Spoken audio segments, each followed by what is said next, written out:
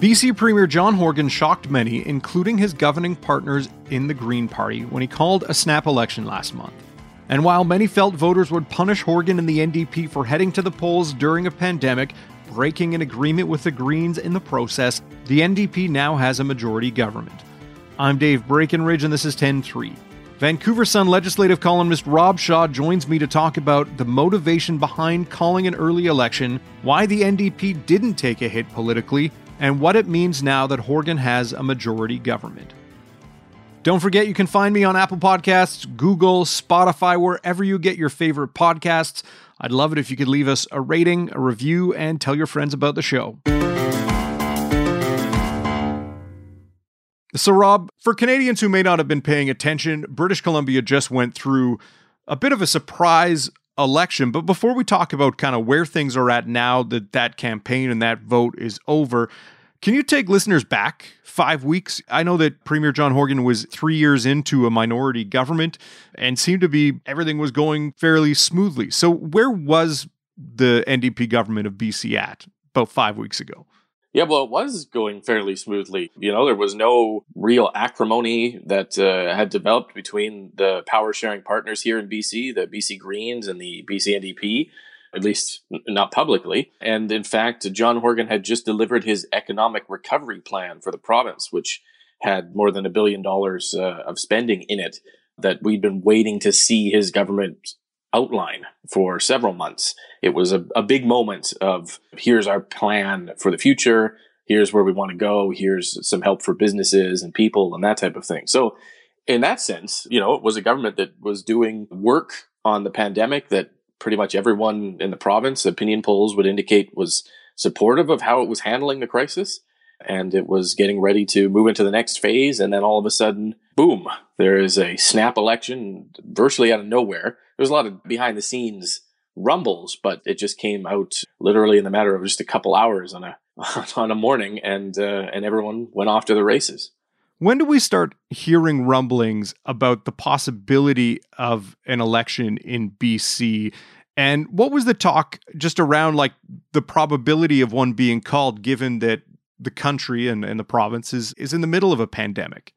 Yeah, well, we're not doing so great on COVID-19 in BC now, but we were doing a lot better just a month or two ago. And at that point, that's when the NDP strategists behind the scenes started musing about, well, perhaps we can call an election. BC is leading the country in its response. It's doing quite well. The premier is quite popular.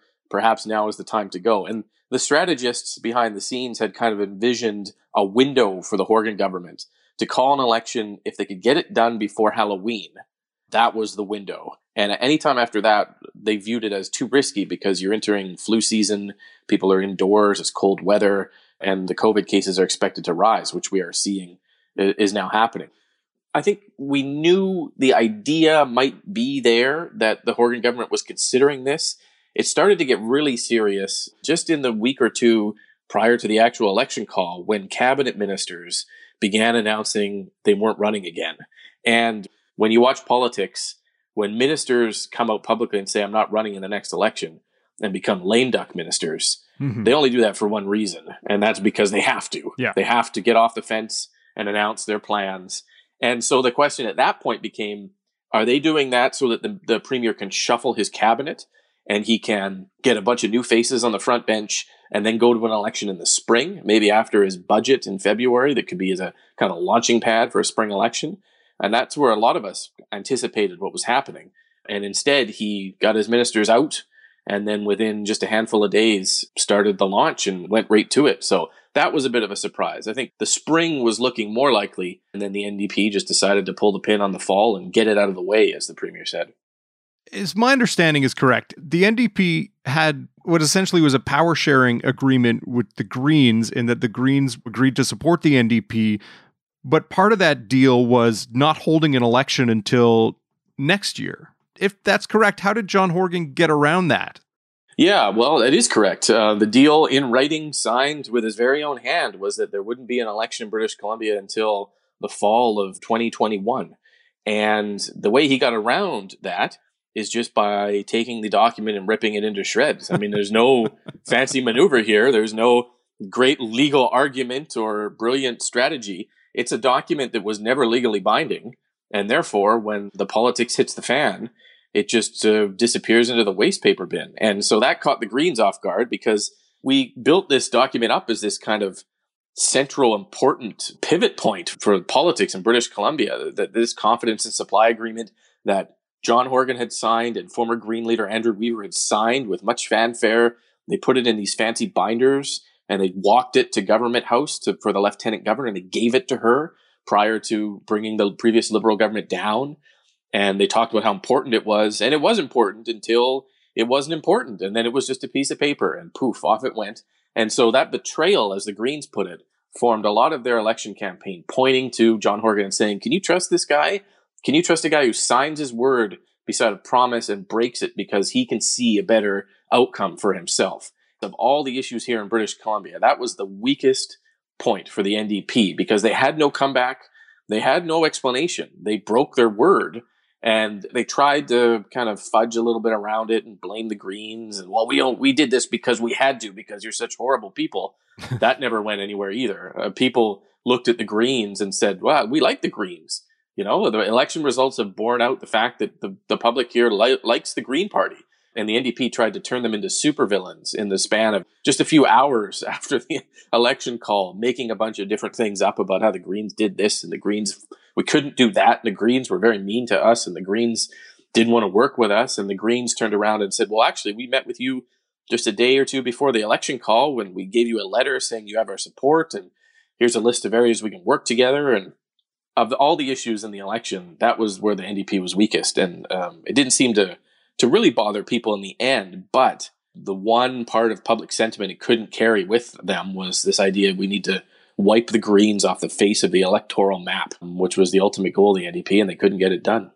Essentially, was that the ultimate ballot question for the NDP? I mean, the ballot question for the Greens was, can you trust the NDP? Look at what they did to us in this agreement that we had. But what was the reasoning for the NDP to go to the polls other than to consolidate power?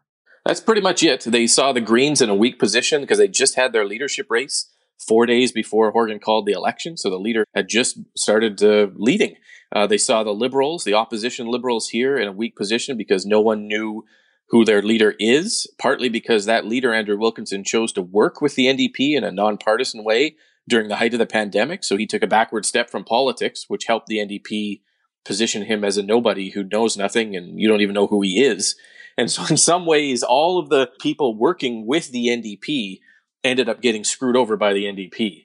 That became part of the ballot box question. But in the end, the ballot box question here was just, hey, are you comfortable with us continuing to do what we're doing in this crisis that no one could ever have imagined? Are you okay with what we're doing? And people kind of said, yeah, we're okay. And the Liberals never managed to really get a sense of what the change they were looking for the public to rally behind was.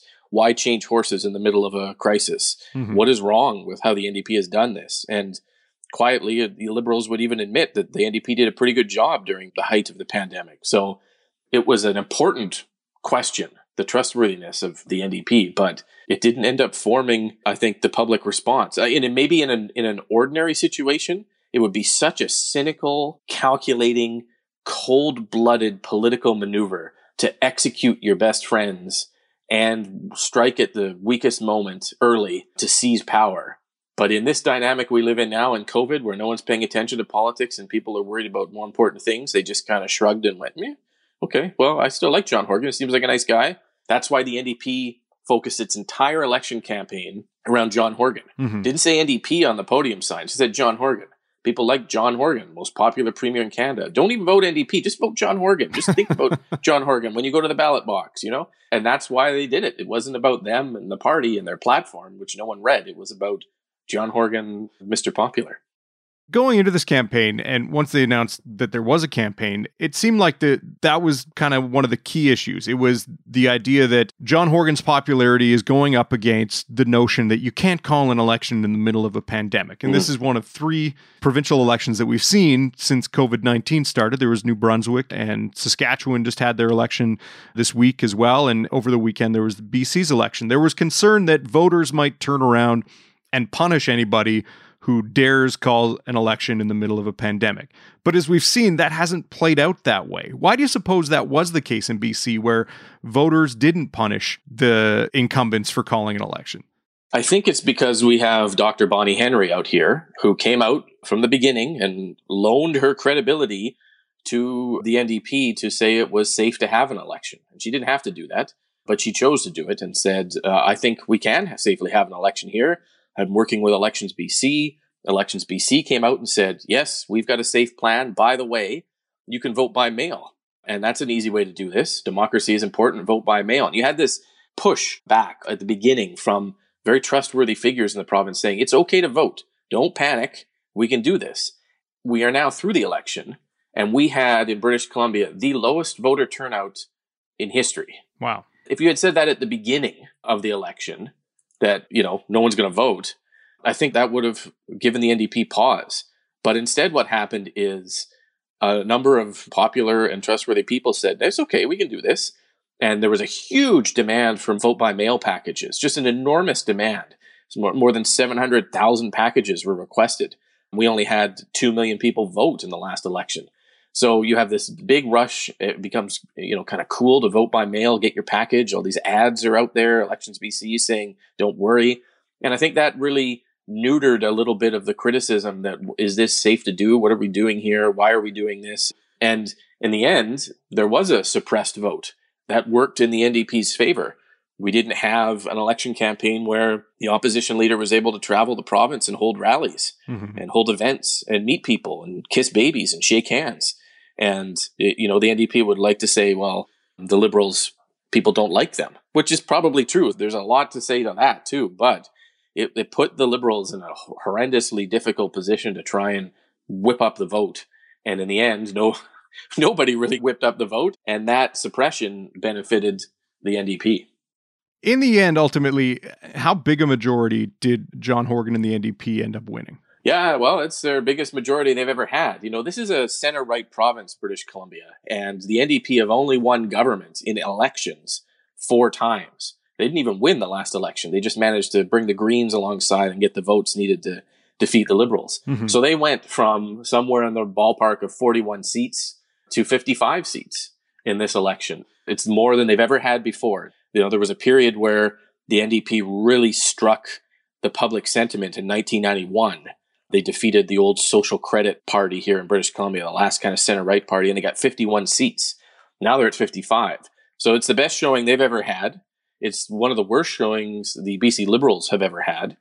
And they're down to 29 seats, and they were up as high as 43 in the last election, in the 50s earlier than that. And it just shows you how the fortunes can change so quickly for a political party, that they seem unstoppable right now. And yet, not that long ago, the NDP were almost wiped off the map. In 2001, they only had 2 seats here.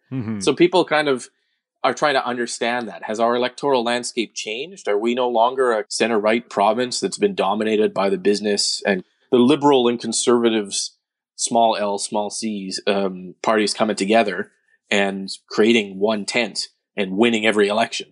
Have we changed a little bit? And people are wondering about that. What does this mean for the demographics and the kind of voter turnout in British Columbia? Are there more environmental concerns? Are there more young voters who are renters, more dense urban populations? And there's going to be a lot of strategists sifting through these tea leaves of these results to figure that out. What does it mean for a party like the Liberals, who, as you say, kind of was a big tent for conservative-leaning British Columbians and liberal-leaning British Columbians? What does it mean for them going forward? Is it going to be a lot of soul-searching for them, or is it a case of, we're going to lick our wounds, but this wasn't the right election for us to fight because of all the COVID restrictions, and our leader didn't exactly click with the right people? Yeah, well, there's a number of ways into that. I think they ran a horrendous campaign. It didn't begin from the point of apologizing to voters for getting it wrong in the last election, which is what a lot of people wanted to hear. They wanted to hear the Liberals say, we left $2 billion unspent on the table in our 2017 election campaign. That was money that the Liberals should have spent on helping people with childcare and housing, skyrocketing housing prices and that type of thing. And the Liberals never have acknowledged that they really did that wrong, that they lost public trust there. And so they just kind of wandered into this campaign thinking all they needed to do was win a couple more seats And they brought out a platform that was a mixture of stealing the NDP's ideas, including $10 a day childcare, which they just flat out stole. Just said, yeah, we're going to do that, but didn't say why they hadn't done it before. They had a gigantic promise to eliminate our provincial sales tax, kind of like in Alberta, which would cost, is the single biggest revenue source for the budget, $7 billion. And they said, we're going to get rid of it for a year.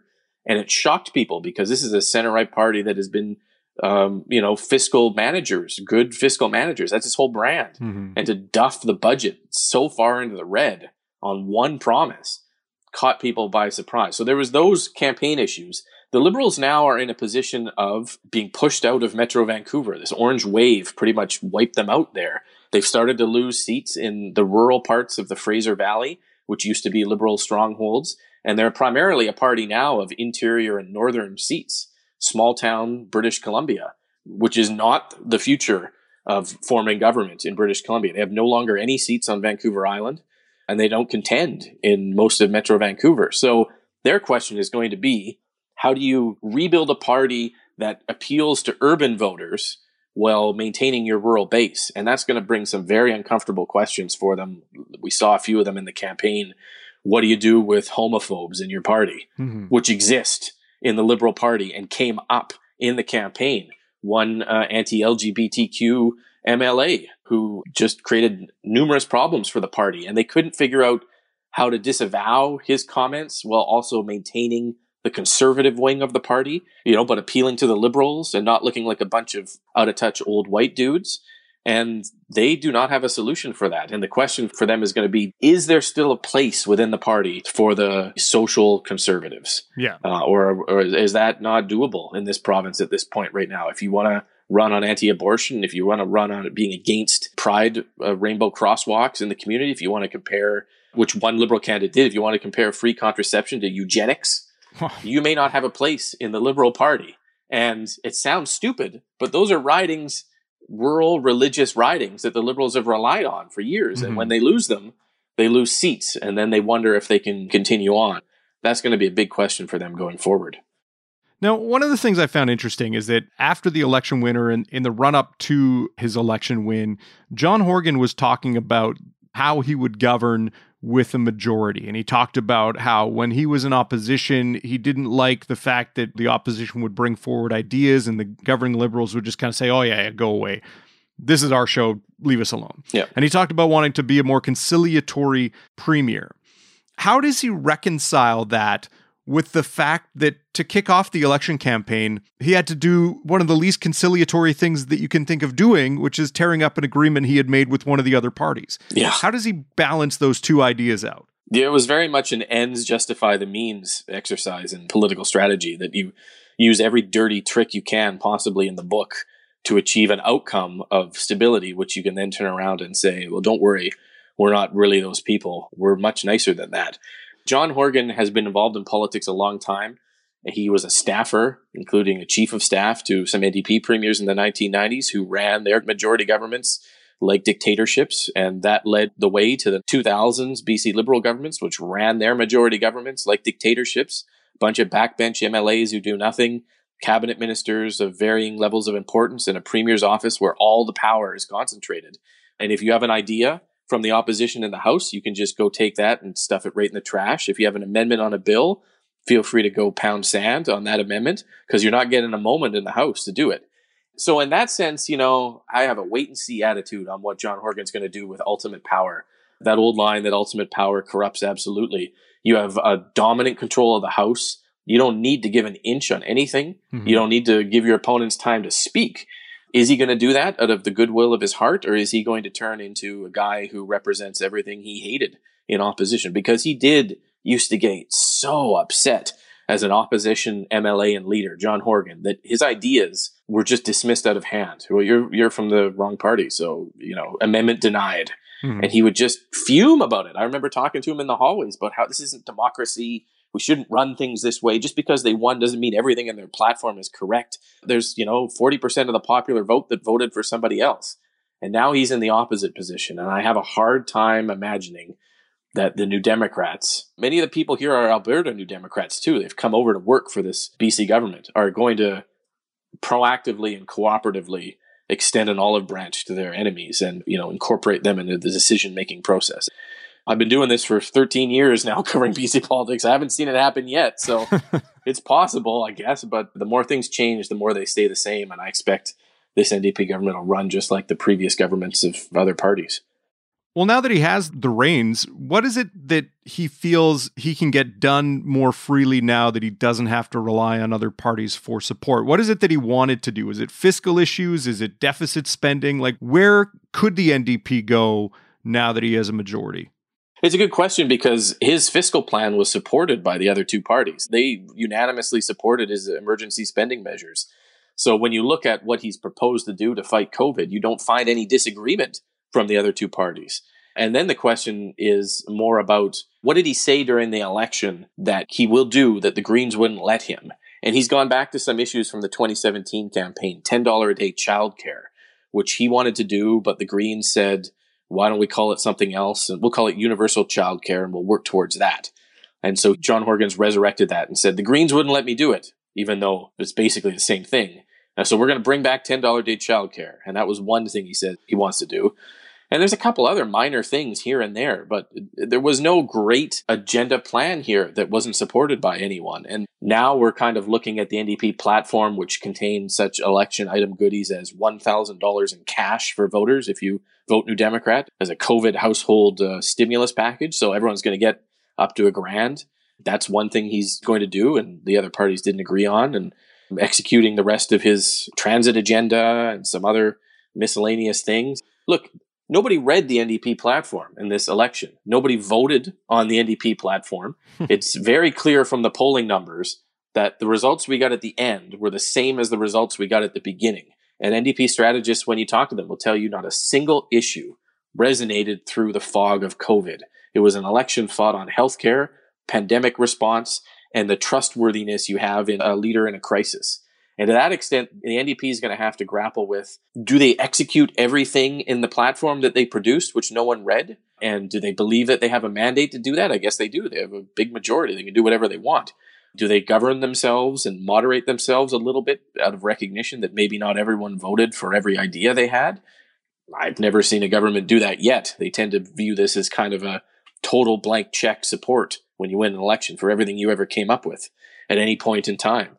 And it's a real big question going forward as to what the NDP thinks voters elected it to do versus what it would like to do now that it doesn't have to cooperate with anyone, versus the image that it has given British Columbians here, which is a moderate New Democrat, not an old school leftist pro-union shop. It was a moderate, almost kind of liberal style government. And are they going to continue that or go back, or what are they going to do? There are no answers to that, but it will be the story of this government, how they sort of interpret what they think voters want them to do. I guess we'll see how that shakes out over the coming months. Rob, thanks for your time. No problem. Take care. 10-3 is produced by Carson Jarama. Theme music by Bryce Hall. Thanks to my guest Rob Shaw. More from him at vancouversun.com. I'm Dave Breckenridge. Thanks for listening.